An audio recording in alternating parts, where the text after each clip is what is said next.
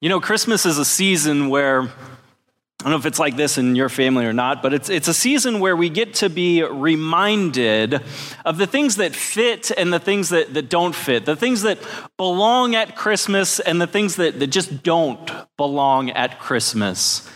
And this evaluation process, it usually comes from the matriarchs of the family. You've heard some of these things before. You can't put the lights over there. No, put the decorations over here. The deviled eggs go over there. No, we're not watching Die Hard. It's not a Christmas movie. End of discussion. For heaven's sake, please put some pants on. It's Christmas. Reminders of what does belong and what doesn't belong at Christmas. And now, as a parent, I find myself passing down some of the same Christmas procedural orders. No, you can't have cookies for dinner. It's Christmas. No, you can't open up presents early. It's not Christmas yet. For heaven's sake, please put some pants on. Yes, it's Christmas. Yes, you have to go to church. It's Christmas. And I'm the pastor. It's Christmas. Stop fighting with your brother. It's Christmas. Everybody stop yelling. It's Christmas. Constant reminders of what does and doesn't belong at Christmas. Christmas is often this colossal, chaotic mess. It's a collision of our perfect expectations and our actual experiences. It's like one long, drawn-out Pinterest fail.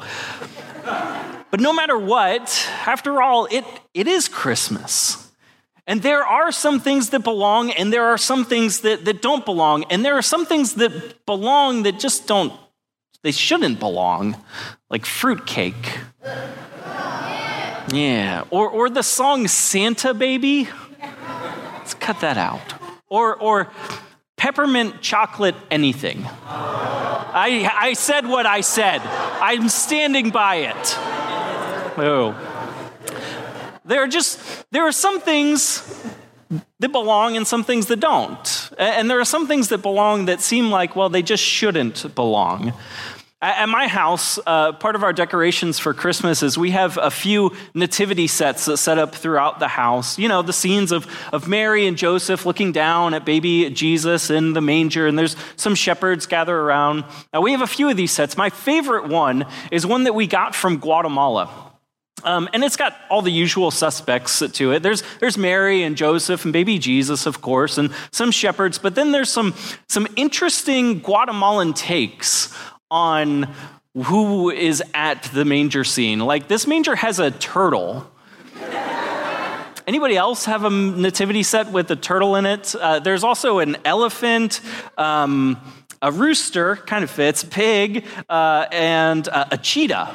So it's quite an eclectic set of the nativity scene. But then I also have my 5-year-old who likes to add his own cast of characters to this nativity set. And so it's not uncommon for me to walk out in the morning to the living room and find Spider-Man crouching on top of the nativity set, or the Hulk, with the wise men bearing gifts to meet baby Jesus.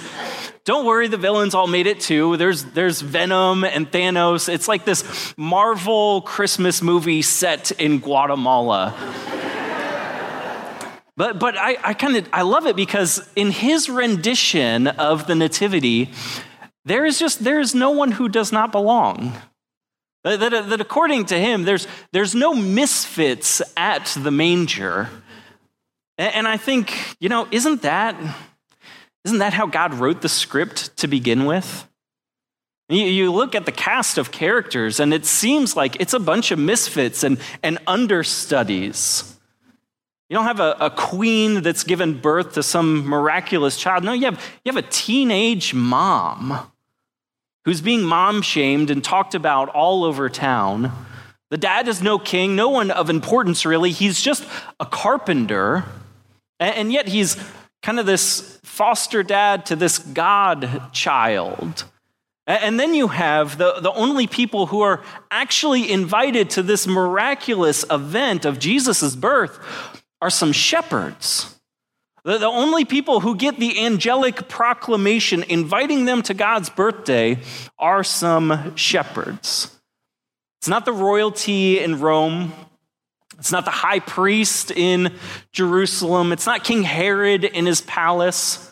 It's not the Pharisees and the scribes, the religious folk of the day who had been waiting hundreds of years for the fulfillment of God's promise of the coming Messiah.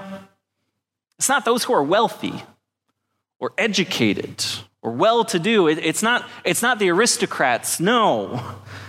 The only folks who get an invitation are some shepherds.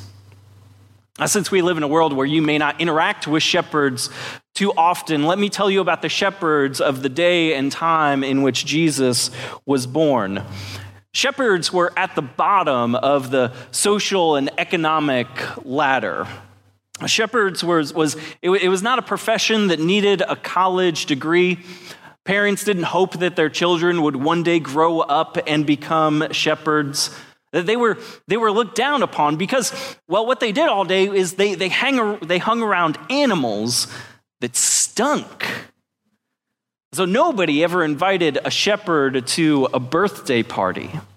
They were outcasts. They remained in the outskirts of the field because any shepherd worth his weight ought to smell like his sheep.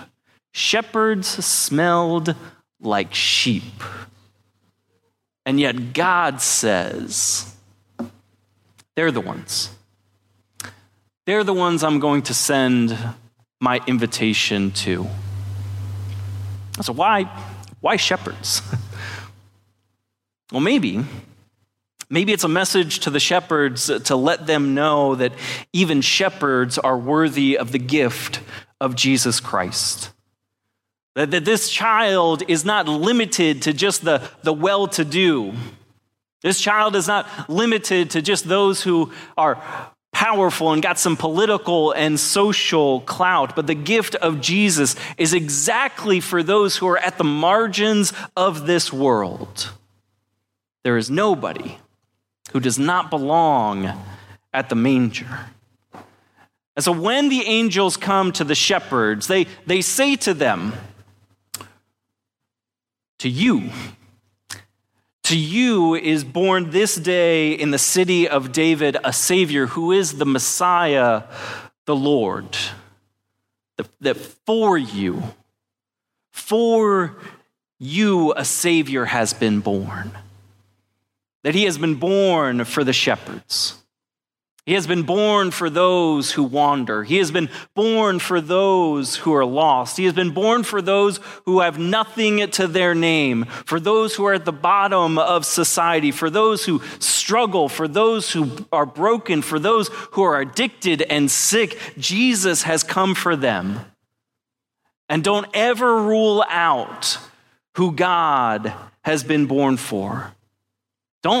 Don't get it twisted to think that just because of someone's past, that doesn't mean that God does not have a place for them. God came to say, I have come. I have come so that those who feel like they have no place to belong, I've come to let them know that I belong to them. That for them, for us, a Savior has been born.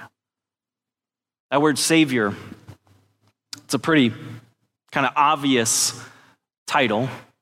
It just refers to someone who does the saving, but its meaning is quite extravagant.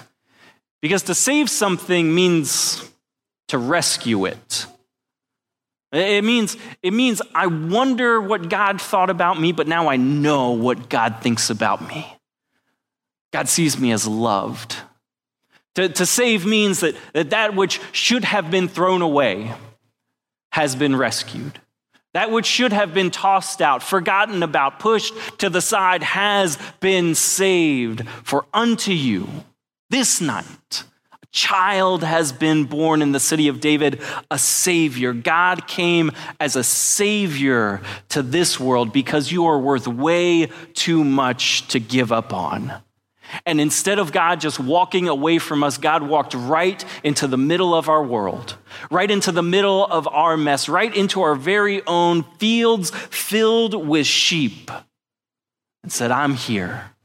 I have come for you. This is my home now. So notice where this angelic invitation is sent to.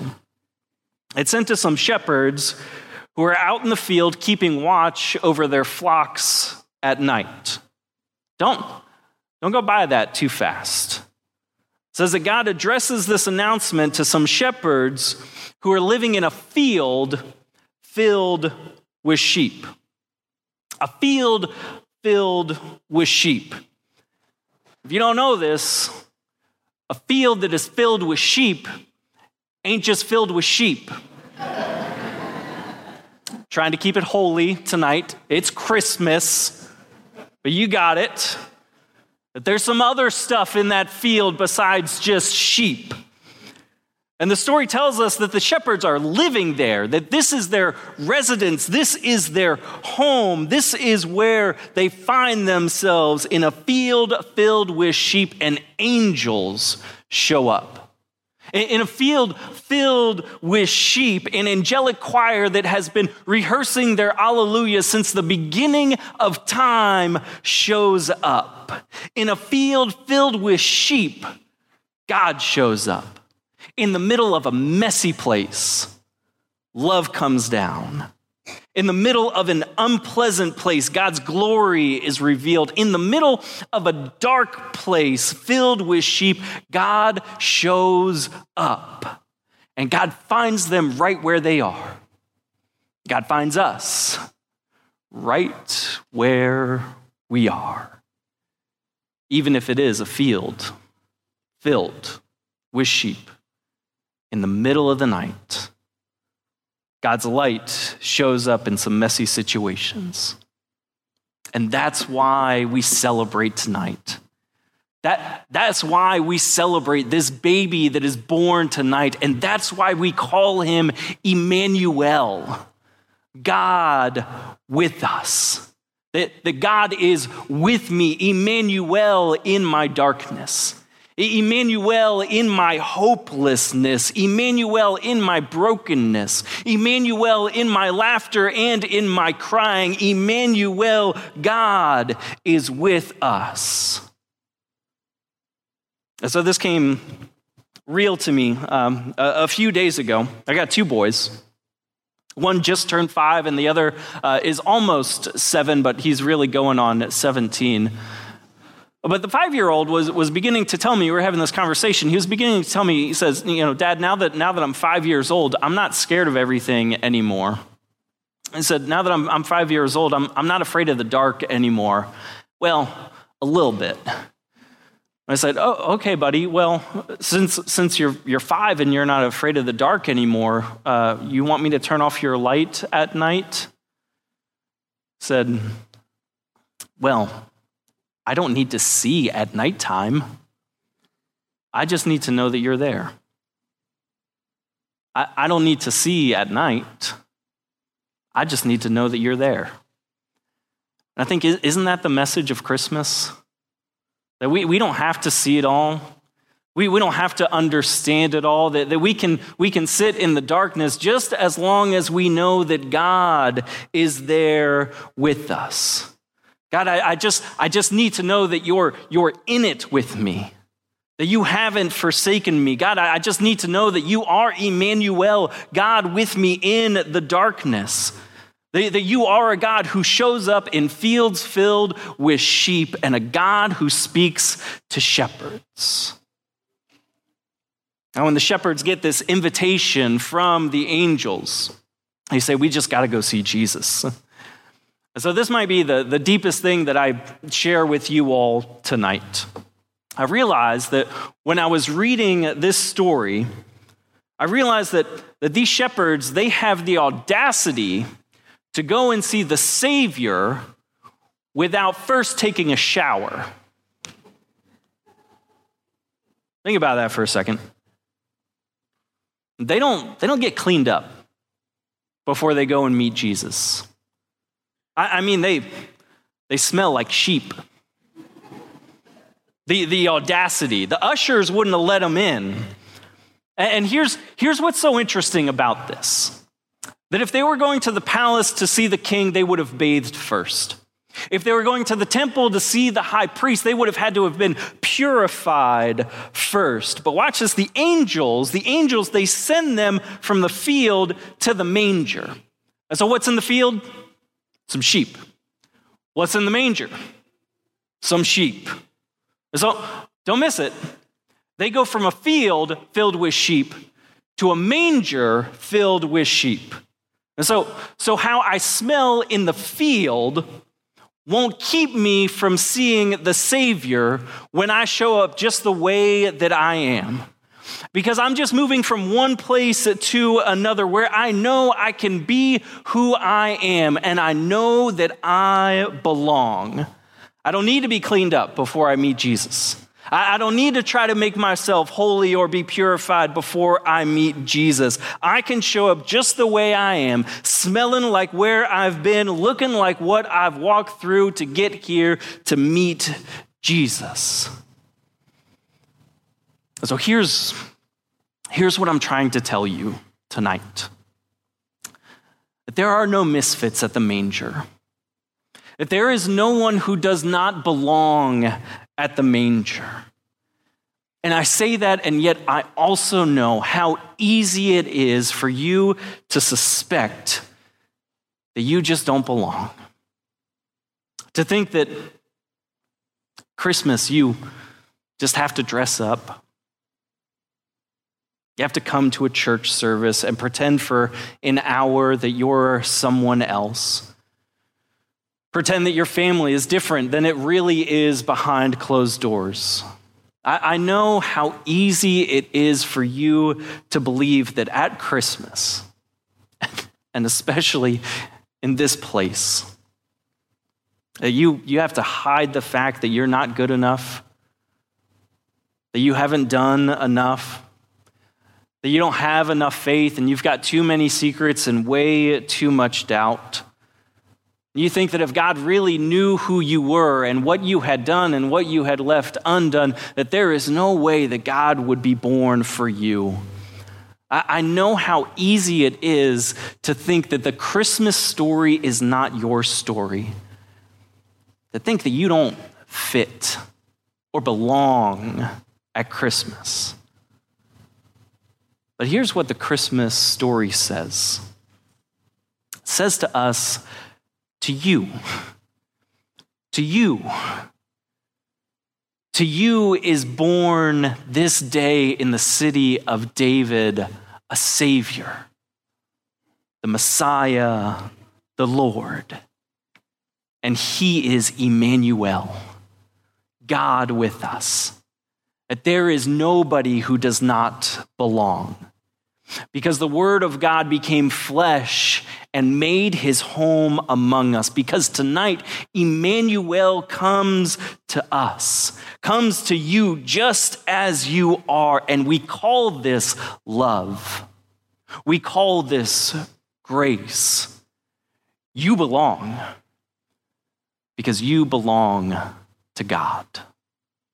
Let me pray for us. So God, we thank you.